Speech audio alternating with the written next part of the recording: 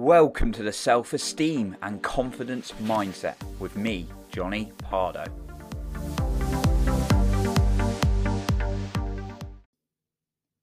Are you currently challenged by stress? Well, today I'm going to go through 3 ways in how you can work through this. So, myself, like any other human being, has experienced stress and quite a lot of severe stress sometimes in my life. In fact, in the last few months, I've really been tested in some cases as I've been growing and taking on more challenges.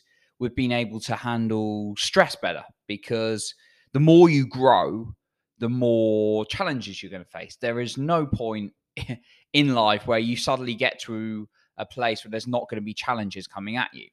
So your ability to be able to handle and process your emotions is going to be absolutely key. Now, obviously, we've all got different situations and different scenarios. And this is something I get a lot of feedback on, and people wanting more on me talking about stress.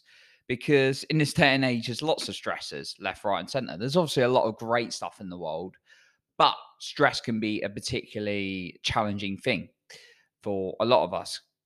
So, myself, in a personal and professional manner, there's definitely been some cases, and it's something I've had to work through with clients a lot of the time as well, in order to help them deal with stressors.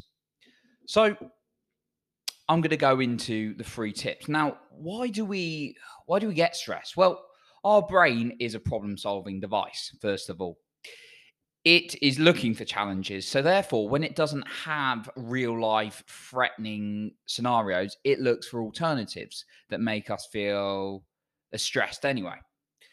So, for example, what someone thinks about us, or getting that paper in the end of the week, even though it might be a little bit, it's, of course, it's going to cause stress. It's not usually life or death. Whereas running from a wild animal would actually be life or death, but your brain doesn't always know the difference.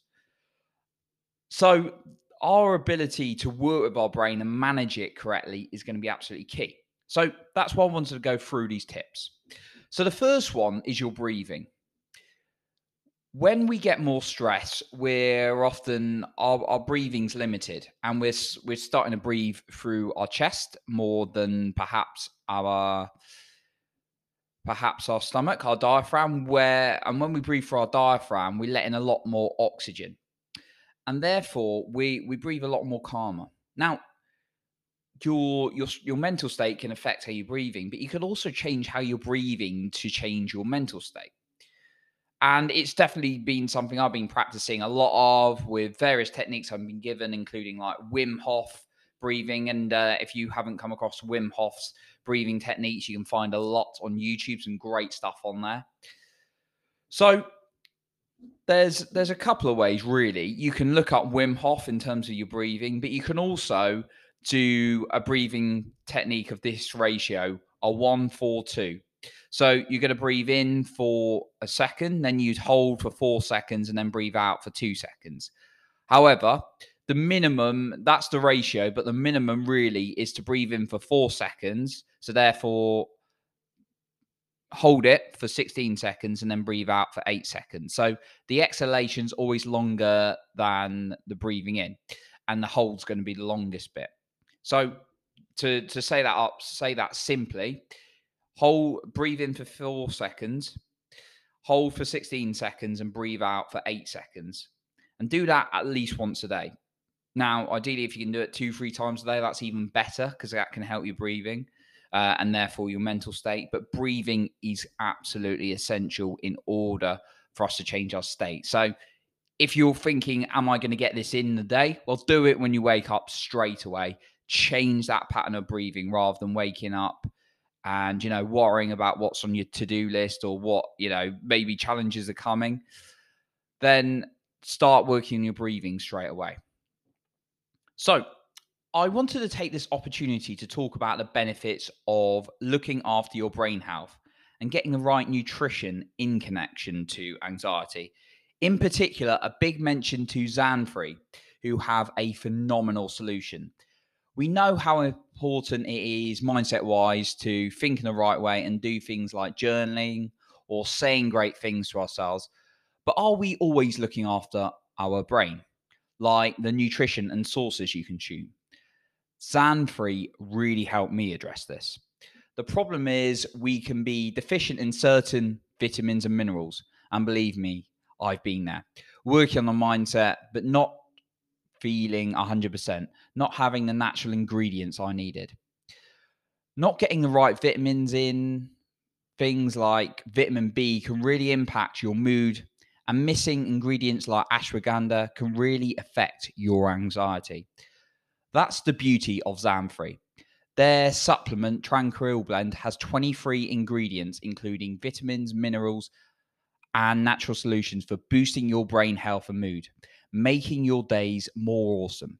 It certainly helped me in demanding days live a more calmer and more relaxed day.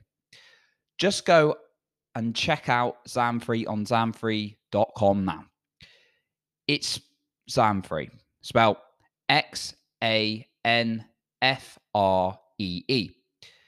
If you or someone you know could benefit from this, just click in the link in the description below and use the code self-esteem on your purchase to receive 20% off your order. Do it for you and check out Zan-free now at zanfree.com. Now, let's get you back to the show. So, talking of stressors on point 2 and how you can deal with them. Set up your environment to win. So, there's lots of working at home, working remotely in this day and age, especially since the COVID situation. Now, sometimes it can create an unbalance in the brain if we've got the same environment for work and relaxing, therefore creating more stress. So, therefore, set yourself up to win in terms of your environment. Now, a great book I would suggest to read is Willpower Doesn't Work, which is very true. Willpower doesn't work. So, what that's talking about is the power of creating an environment that's going to empower you and create the right systems for you to have the natural desired behavior. So make sure, even like, for example, myself, I've got a bathroom, bedroom, and like living room, kitchen, and like study. So it's basically 3 rooms. The bathroom's obviously the bathroom, the bedroom's obviously the bedroom, but then the other room, I have to be very cautious about which part of the room are for work and which part are for chilling out. So I've got a sofa in front of the TV to help me relax. I try and not take my laptop to that sofa as much as possible, because when I do, I find myself working and I'm mixing up the zones. And I actually put some tape down within my living room as well, so that I could have clear boundaries on what were workspace and what weren't. So think about how you can set up different work and play environments. Even if you've got a small place like me, you can just set them up in different areas of the room. Okay.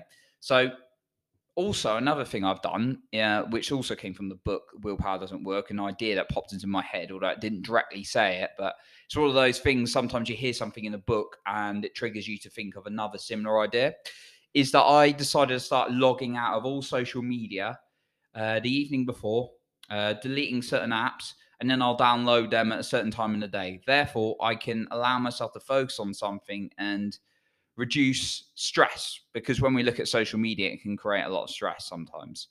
So I've also done that. So think about what you've got. How can you make systems in place to win?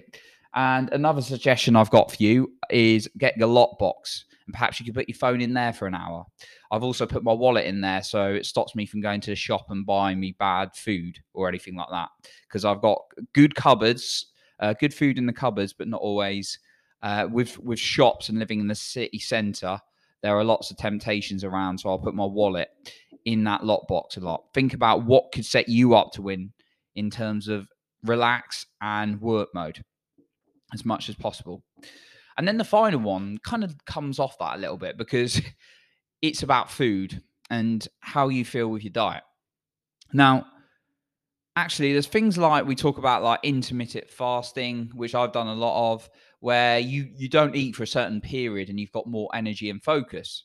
And that's true because your body's allowed to recover. It's not having to use the energy to digest food when you don't eat. Now, I'm not saying starve, obviously, because I'll eat after a certain point, but Start paying attention to how you feel after eat certain foods, because some foods you may not know you've got sensitivities to, and actually they can cause more stress.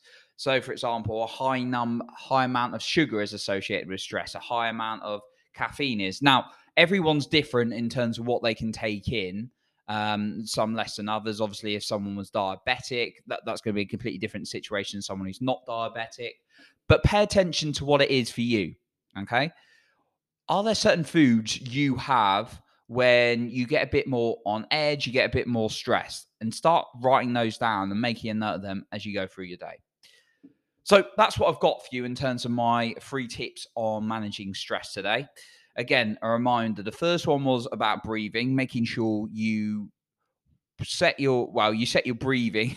Obviously you're going to breathe naturally, but making sure you're conscious of your breathing, so you're breathing in a relaxed state to therefore affect your mental state in a good way. Setting up your environment to win was the second one, making sure you got the right systems in place. And then the third one is pay attention to how you feel after food and being more conscious on that. If you don't start being more self-aware and, trying to implement new things, what's it going to do? How longer can you really tolerate this?